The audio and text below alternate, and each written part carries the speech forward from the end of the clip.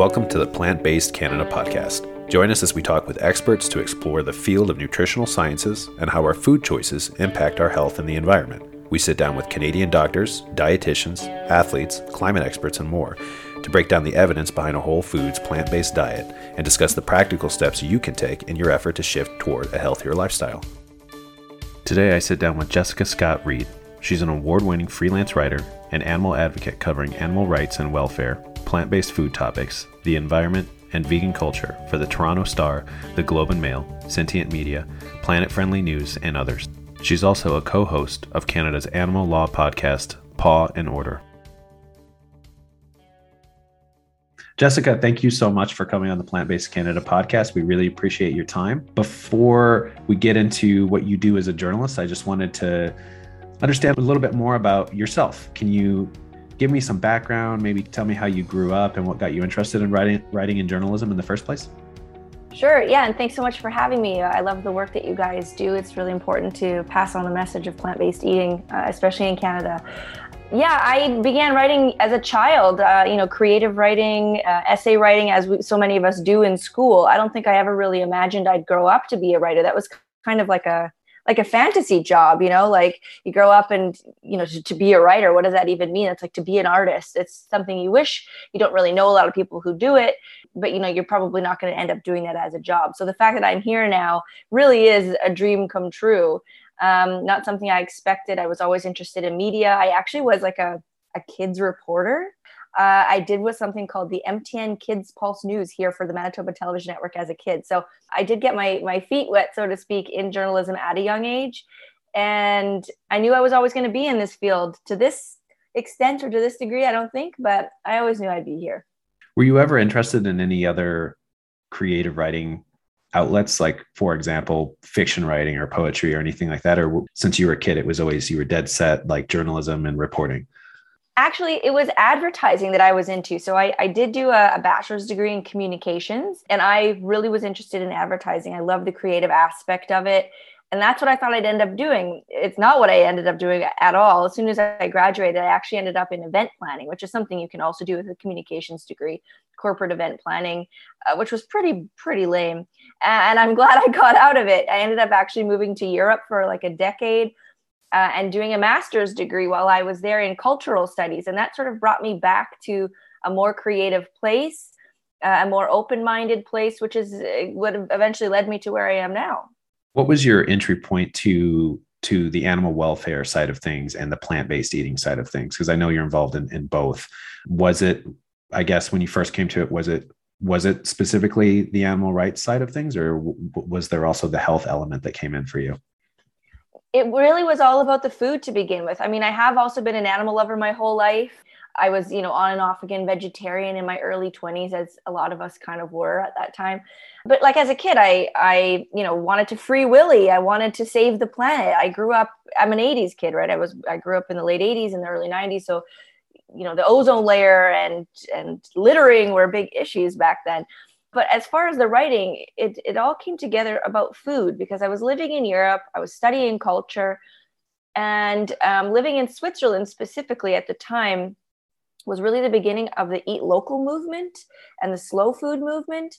And I remember sitting at a restaurant on the side of a mountain in Switzerland and being told by the server that what I was eating and drinking came literally from places that I could see from this panorama restaurant. Unfortunately, the cheese came from those cows, the beef tartare came from those cows, the wine came from that vineyard. And that's really what got the wheels turning for me, thinking about where my food came from and how intrinsic it was and fundamental to who we are and how we, tread on this planet. And as that kept going, I started writing more about ethical foods. So organic foods. I was a big proponent of organic meats and happy meats. I went to such extents to find happy meat wherever I was living. And eventually you realize you can't, and that there's no such thing. And at that exact time, the world was changing too. Plant-based eating started becoming much more popular. So everything really came together at the same time with my writing and with being, this person in this food world and my ethics. I had a daughter who I had to start feeding food to, and it all came to a head almost 5 years ago now, where I had to make these choices in both my career and my personal life about how I was going to proceed with food. And I went vegan. And then it's all been a dream since then, really. The last couple interviews I've done with some guests, there is a recurring theme about coming to the realization and changing your diet and your lifestyle and everything. And it's this idea of once you become aware of these things, once you start digging into them, it's impossible for you to not think about where your food comes from or how it's produced at that point. And there's a type of person that becomes slightly aware of it and then ignores it or chooses to ignore it. And then there's the type of person that can't let it go and has to act on it. And it seems like that once you started going down that route, it was, you couldn't look back. That's exactly right. That's exactly right. So I want to focus. And I also wanted to mention with the advertising, you said you were interested in advertising. And when you were researching all of these things that got you interested in, farm to table and Happy Meat and Humane Meat and Humane Slaughter and all this stuff, it must be frustrating to you in the last couple of years to see places like as big as franchises as big as McDonald's advertise their or here in Canada, A&W, the grass-fed meat and the commercials. I keep every time I listen to a podcast now, there's a 30-second ad with a little girl who's advertising her, family-owned, generations-owned dairy farm. So I imagine that must be frustrating to you. It is. I mean, I studied advertising in school and, dissected campaigns and how they worked. And I was so fascinated at the manipulation of language. And now you're exactly right on this side of it. I'm doing it on the other side now. So I've written a few pieces about grass-fed beef for Sentient Media, Planet Friendly News, dissecting those campaigns and, tearing them apart currently for Corporate Knights magazine. The print edition, I have a story talking about Canada's new sustainable chicken campaign, the family farm bullshit, if I can say that. So I like it this side better. I'm so glad that instead of selling the bullshit, I'm calling it out. And besides getting into the real nitty gritty of what's going on at these farms, at these factory farms specifically, you also focus a lot on the legal side of things. How to protect animals from a systemic approach. So I want to get into some of the stuff you've actually done, your journalistic work. You've been covering animal rights welfare for years as a freelance journalist, Toronto Star, you frequent Globe and Mail. Give me a sense of your process as a writer and how you find a story, how you approach it, and I guess how you pitch it to some of these as a freelance writer to some of these publications. So originally when I started about 6 or so years ago, I really had to go looking for stories. I had my Google alerts and I was seeking any way in that I could talk about animal issues, plant-based food issues, vegan trends and culture. And things have really changed over the last several years that now I'm not seeking stories. Stories are coming to me, and just the way that the world is working right now, that it's nonstop. There's more than I can even handle. I'm trying to train other people to do what I do because there needs to be more of us doing this work, to be talking about these issues. So originally I would, be pitching these ideas and getting rejected a lot, which is a very common part of the process, going to these editors of different magazines and newspapers. And sometimes they'd say yes, sometimes they'd say no. I had a really wonderful editor at the Globe and Mail. Her name was Amberly. She just left, unfortunately. And she took a chance on me and gave me a few ins to talk about these issues for the first time, I think, in a lot of ways in Canadian media. And it really got the ball rolling. So now when I'm pitching, I definitely still get rejected, but they're a little bit more open to the issues. I think now I've, proven myself more as a writer, and the issues have proven themselves to be important to readers. I think the last story that I just did for the Toronto Star, proclaiming that the end of milk was near, might have been my most read article I've ever written. It's obvious that people care about these topics, and I'm just glad that they continue to let me write them. So I pitch them. If I get the go ahead, sometimes the turnaround is really quick. Depends on how timely the issue is, and depends on the publication. Some want them like in 2 hours, which I never am able to do. I try to get at least till the end of the day. But a lot of these issues are things that are already in my head. So sometimes they don't need a lot of research. They're things I've already written about, already talked about. Some things are much longer form. I'm also finishing an article right now for Vox Media that I've been working on since July. So a lot of these things the process is different every time, depending on the subject matter, depending on the publication and the timeliness of the issue. What people need to know about opinion writing specifically, like I do for the Star and the Globe and Mail, is that it's not just me going on a rant. There is research involved. Though it is an opinion, there has to be statistics and facts to back them up.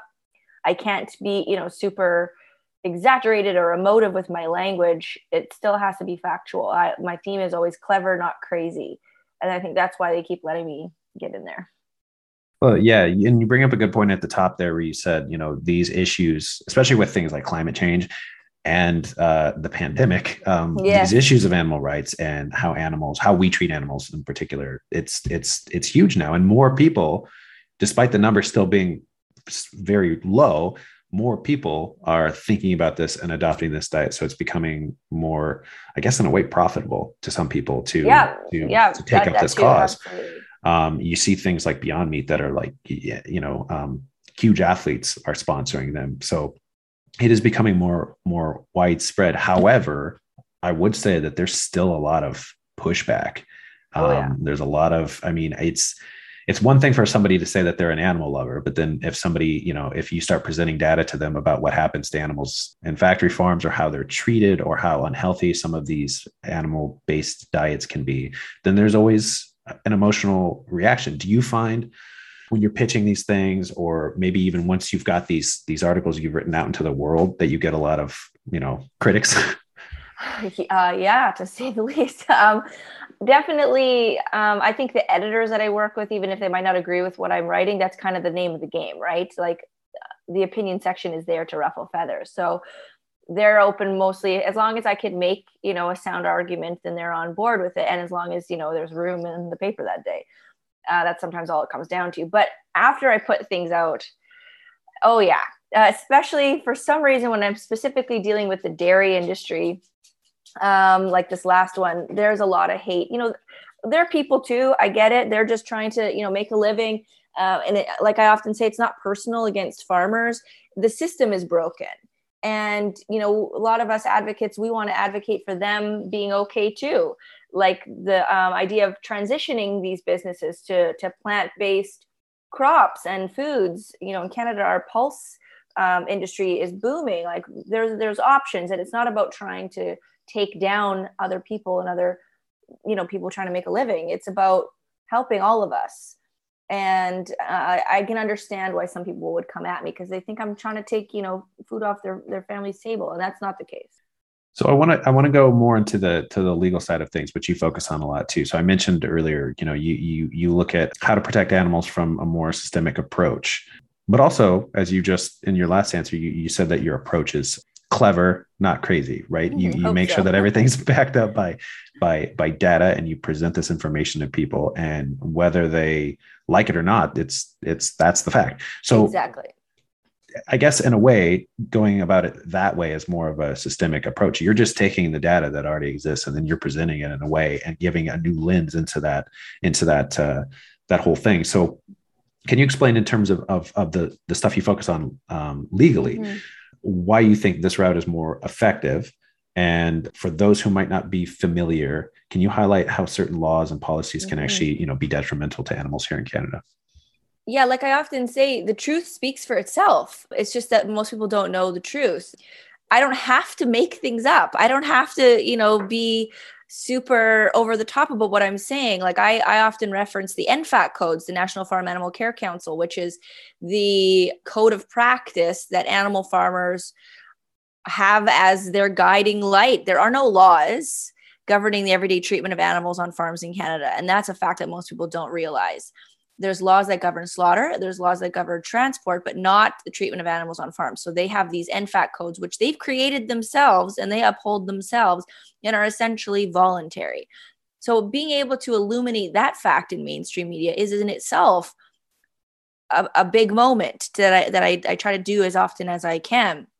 And then diving into those NFAC codes. A lot of people don't know that, on-farm euthanasia methods include, what they call piglet thumping, grabbing baby pigs by their back legs and slamming their heads into concrete till they die. That's an acceptable and standard practice.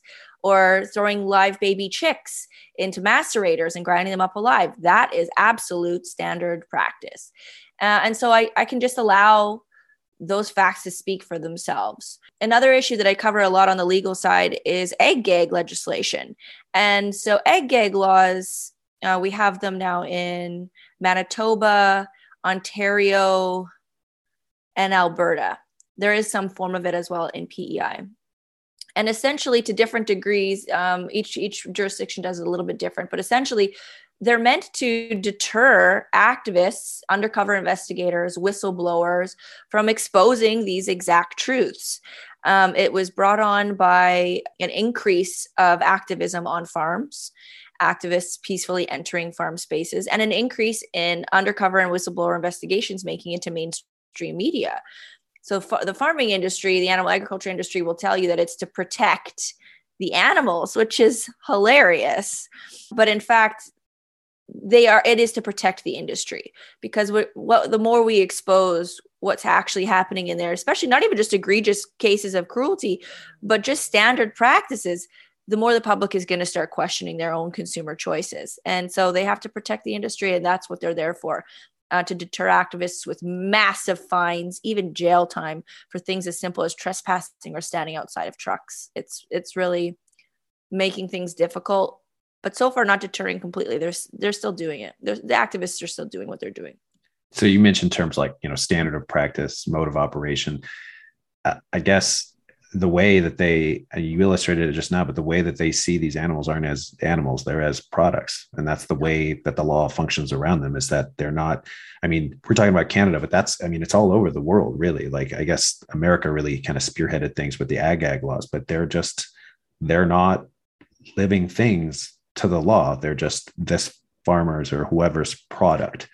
Legal property. Legal property, and they have to protect that. I also want to mention, so you mentioned obviously like some of these horrible things that happen to some of the animals, but I also want to mention like these are directly happening to the animals, but then you have things too, like these side effects and runoffs from factory farms. You've got the polluted waterways and things like that, the environmental hazards, but also that we're seeing right now. There was the flooding in BC that's happening right now. Thousands of animals are now dead because they were in factory farms or on farms in these low-lying valleys where people had to evacuate. They couldn't get the animals out. So they became, and I guess you trace it all the way back.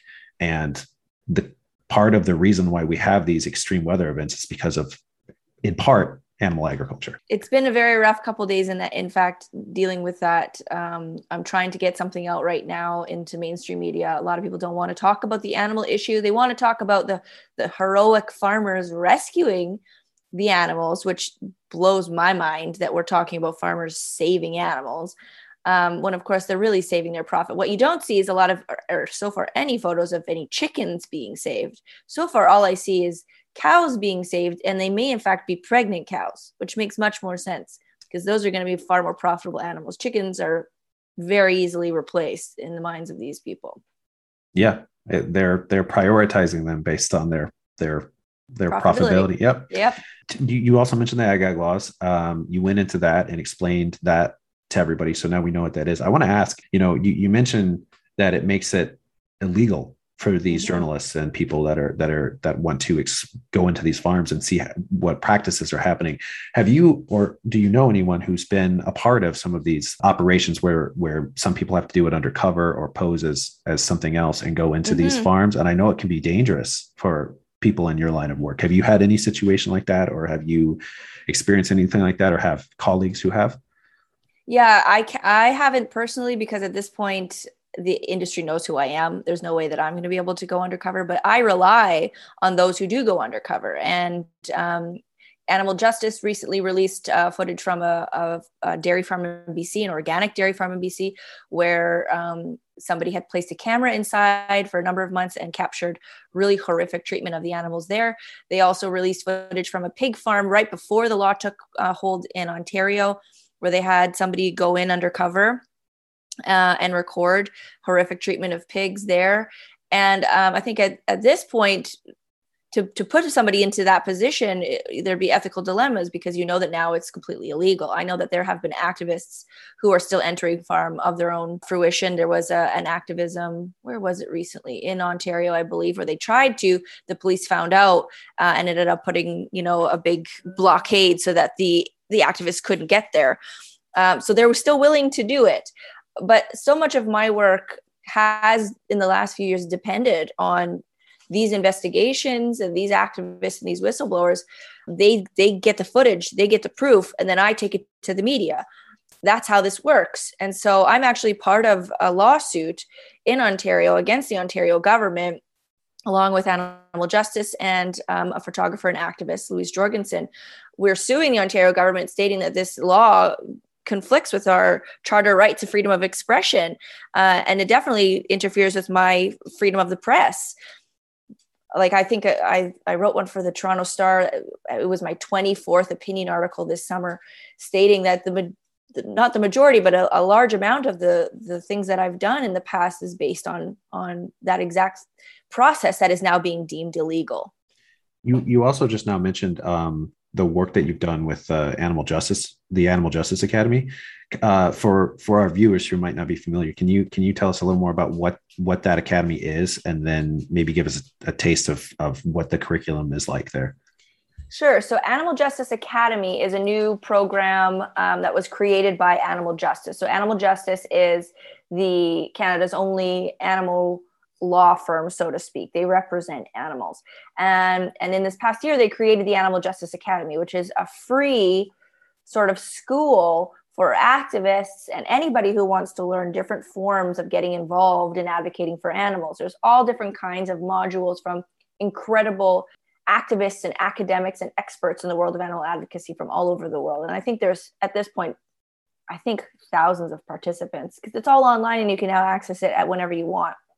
So I have a module about how to write letters to the editor and how to write opinion pieces to advocate for animals in the media. So that's just one small portion. There's ones about social media. There's ones about civil disobedience. So it's a really incredible tool that has so far led to such incredible action for animals. I know just on the front of letter writing, there have been so many incredible letters to the editor published across media in Canada and perhaps the US based on people who have attended Animal Justice Academy and have learned how to do so.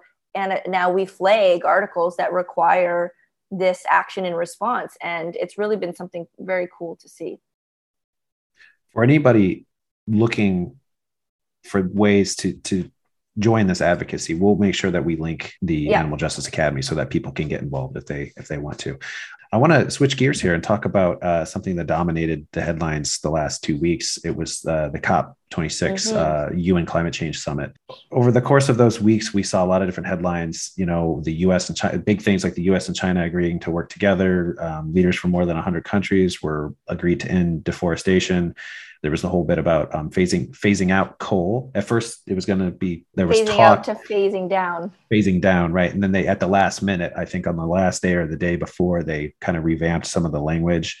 And I know that there were a lot of clauses in some of the communique that kind of put economic interests ahead of just the fact that climate change is here and we need to fight it. There were these little bits that were added in about how we can create business. And I understand if you're creating an incentive, more people in more countries might be involved. But again, it's still, we're past the point of the critical point of no return. I want to know, as a journalist, you were following it.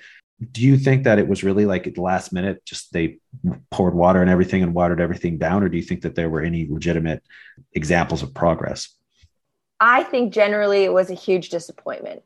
I think that a lot of good conversations were had. I think in the end, watching, places like the Marshall Islands intervene and speak about things that really should be talked about by giant countries. To me, that was more of a symbolic action. I think things that were put down in paper in the end really were very disappointing. The deforestation conversations were very important. The methane conversations were important, but obviously lacking. I think the biggest takeaway was the call to have everybody come back again next year and do more. I think that really was the most important part, because as you and I probably both know, so much of the conversation was missing around animal agriculture. Like, how are we even talking about methane and not talking about animal agriculture? You know, like the big saying was the elephant in the room is a cow. We hear this so often. And that, animal agriculture was taken off the agenda and put on the menu, and seeing the foods that were being served there, and that they were actually, I saw these posters from the conference of the carbon footprint associated with each meal, so that each person could choose whether they were going to have this high carbon footprint haggis or the low carbon footprint lentils. And you're like, why are you even being given this choice? Walk the walk, for God's sakes. It was, if you can't tell, I think overall it was a huge disappointment. Yeah. I think, if I'm not mistaken, the last couple of years, the Academy Awards they went vegan, and if the Academy Awards could do it, exactly, but yet the people at COP exactly. can't. You said the word symbolic. I feel like that, to me, yes, that's what it all felt like, that it was symbolic, because they've been meeting for years and years, and each year it's another critical point, and we never seem to make any progress. And then there's also the stuff on deforestation. Like, again, these countries, these leaders are signing up for things that are symbolic, because all these countries signed their name to end deforestation, I think by 2030, which is not too far in the future. And yet one of the countries that signed up to end deforestation was Brazil. Right. And yet we're not talking about, okay, so but we're going to stop, blazing down the rainforest to be able to farm cows and grow their food, though, right? Like, we're going to talk about that next, though, right? No. On the animal agriculture side of things, anywhere, there's estimates, the FAO, anywhere from 18 to 30% of our total climate emissions. So greenhouse gas emissions. I am curious, in terms of what you think, is it simply because there's financial incentive there? There's lobbyists that are, you mentioned the dairy industry and how powerful they are earlier. Is that what it all comes down to? I think that's a huge part of it. Why these things aren't on the table at these types of conferences, and why these conversations aren't happening amongst leaders. I think leaders like the taste of meat. I think scientists like the taste of meat. And I think that governments are so heavily invested in animal agriculture as an industry that to divest from it now would put them in huge peril. Like, I work often with a group called Nation Rising here in Canada that specifically lobbies for subsidies that go to animal agriculture to be redirected to, plant-based protein production, plant-based food production. And we have seen a little bit of that here in Canada in the last while, but it's nothing compared to the billions that are being funneled into animal agriculture. And to bring back the issue of the BC floods, that's sort of the angle I'm working on right now, is to say, what's going to happen after this? Are we going to give these farmers more money, more public funds to restart this cycle all over again? Or can we change things? Should we be doing something a little bit different so that we don't end up in this exact same place again? But people don't want to make that connection. The fact that animal farming is such a massive contributor to climate chaos, people like to taste the meat. I think that's a really poignant point to make, is that people like, simply that's there's a lot of the guests we've had on the show, they've been health professionals, and they present to us all of this data that suggests that you do not need meat to live a healthy lifestyle, to live a healthy life, and that there's all of these ways that you can season vegetables to get the flavors that you desire, if you desire these meat products. And also there's the analogs. I want to talk about that, because that's if we're at this point where there's massive flooding, there's massive extreme weather events every other day, it seems like, around the world. And it all really comes down to, well, we've got the data to show that we don't actually need meat, but we're going to do it because we like the taste of it. I mean, that seems like a pretty flimsy way to operate. Yeah. I want to kind of move that. So yeah, like, you bring up the lobbyists and everything. Let's kind of move the conversation to the general public. Like, to go back to the very beginning, once somebody becomes aware, people can choose not to, simply because they like the taste of something, or, the whole excuse of we've always done it that way, which is also infuriating.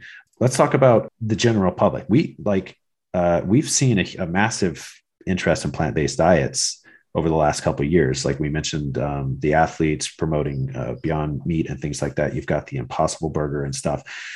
So it's becoming more accessible to people. Yeah. You got your non-dairy, it's everywhere. Cheeses, these products are kind of sold all over now. In Canada, you can get them at most grocery stores. As somebody covering this field for a long time, what's it been like to kind of follow this evolution? What are some of the highlights that you've seen? And do you think that it's actually progress, or do you think that we don't have enough people, despite it being, mainstream now, that we don't have enough people on board to make a difference before it's truly, truly too late? Yeah, that's a good question. It's always that idea of, are we just selling more plant-based alternatives and more meat, or are we selling it in place of meat? And the statistics aren't great, unfortunately. But from my perspective, someone coming from a cultural studies background, I think the culture has to shift first, and the market just has to be there for them. On the other hand, I don't think it's going to be a cultural shift that gets us there. I think what we're seeing right now with the inflation of meat and dairy prices, I think that's going to be it. And I remember we used to talk about a tax on animal products, that was going to be what it was. I think in Denmark, they have put in place such a thing. If people really knew how expensive these foods actually were without the massive government subsidies, and I think eventually we're going to get to a point where, I think somebody said to me today, to buy 2 T-bone steaks costs almost $50. And yet you're going to have, a plant-based burger down the way. I think it's going to be cost, because that's just how humans operate. And people are starting to incorporate more plant-based foods just on the fact that it's cheaper. And then they're learning, oh, wait, it's also improving my health. And so that's a double-edged sword. But both of those two things are selfish, right? Both of those two things are self-serving. But if that's what works, that's what works. It's going to make you feel better. It's going to cut your budget. So let's go with that. And then once you start, because we're all self-interested, we start researching, oh, look at the benefits of lentils. I'm going to Google more about lentils. You're going to get down that path where eventually you're going to land on animal agriculture. And you're going to start learning the things, because that's how it all worked for all of us. Any of us who didn't come in from an ethical standpoint, who came in from a food, culture, health, interest point, you get to that footage of the slaughterhouse eventually. And that's my prediction of how it's going to go.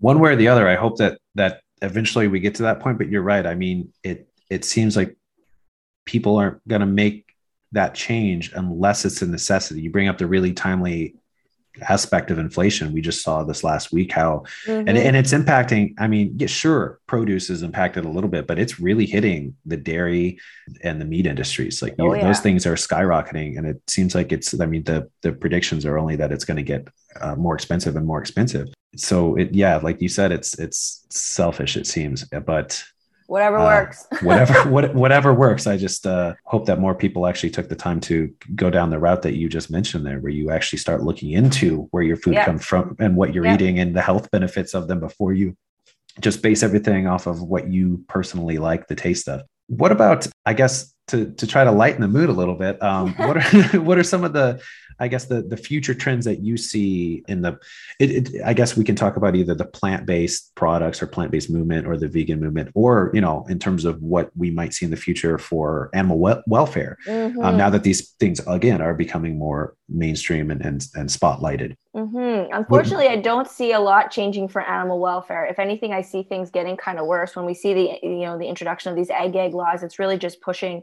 animal welfare further back into the dark. We made some progress because of social media, because everyone has a smartphone, because of groups like the Save Movement who are there outside of those trucks.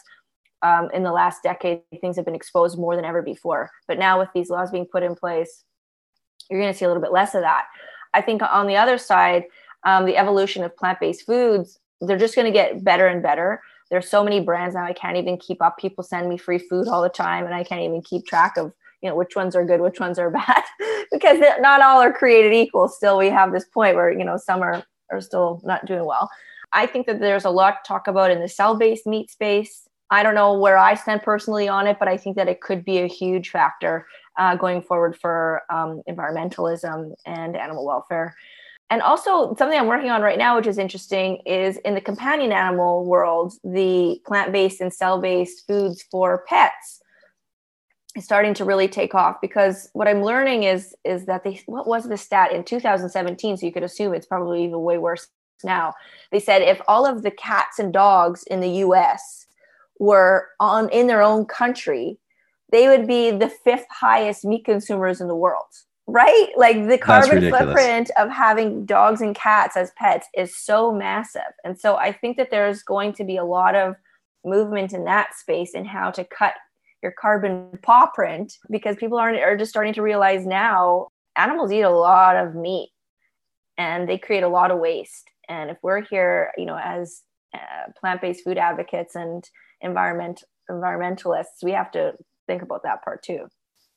Yeah, that's a really good point. People don't think about that. There's all of these, sidebar topics and angles that people don't really consider. And pet food is huge. There's so much that goes into the production of that. And again, most of it for cats and dogs specifically, it's meat based. Oh yeah. So that's a huge factor that people don't even think about. Before I let you go, I just wanted to ask you one more question for people listening and inspired by some of what we've talked about today, and they want to be a part of some of this advocacy. What's your advice to them if they've never done it before and they really want to get out there and get involved? I probably have 3 things to suggest. First and foremost, use whatever talents you have and whatever community you're already in. It's sometimes we sometimes end up in an echo chamber if we always go out and seek, other vegans and animal activists. Start doing it around your own kitchen table. Start talking to people in your own workplace. Try and implement, new policies where you're at. If you're a lawyer or a barista or something, try and make changes where you are, because we need more people out in the normal world making changes for animals than we do even in the animal advocacy world. But a good place to start getting those kinds of ideas and to have that community would be to connect with your local grassroots groups. So the SAVE movement, for example, has chapters all over the world in lots of communities, or just your local vegan community. Even if there's no activist community, just start finding some like-minded people, have a better way of throwing around ideas of how to be active in your own small community. We need less globalized animal actions and more local ones, in my opinion. So start where you're at. And my personal one that I always like to tell people is, again, use the media. If you have an idea after you read an article in a publication or online, and you want to go to that Facebook comment section and leave a little rant to defend animals or to promote plant-based eating, don't put it there. I mean, put it there, but also email it to the letters to the editor section of the publication that you're responding to. Even if they don't get published, just having this communication make it to that editor's desk on a regular basis. If you see something I write and you think it's great, let them know. If you see an article about, animals being exploited where the animal isn't really taken into consideration, remind them that this is a living being that needs to have somebody advocating for them. So use the media, use letters to the editor. They're so simple to write. And it really just keeps conversations about animals and plant-based eating going further than that one story. This has been a really interesting conversation. I've really, learned a lot. And you're the first person that we've had on this podcast that has really been able to delve into the real specific things like ag laws and the animal advocacy side of things. So it's an extremely important perspective that I'm happy that we got to highlight with you. And it's also part and parcel of the wider picture. All of these things come hand in hand, whether it's animal agriculture, animal welfare, animal-based diet, and its effect on your health and the effect on the planet, as we mentioned. So thank you so much for joining us. And I hope we get to talk to you again down the road. I'd love to. Thanks so much for having me. This was great. This podcast featured royalty-free music from bensound.com. A very special thanks to our guests for speaking with us and sharing their insights. And of course, thank you for listening. The Plant-Based Canada podcast is an initiative of the group Plant-Based Canada, which aims to educate the public and health professionals on the evidence-based benefits of plant-based whole food nutrition for individual and planetary health. To learn more about the show, visit our website, www.plantbasedcanada.org, and stay up to date by following us on Instagram and Facebook @plantbasedcanada.org, and our Plant-Based Canada YouTube channel. Also, don't forget to subscribe on iTunes, Spotify, or wherever you download your podcasts.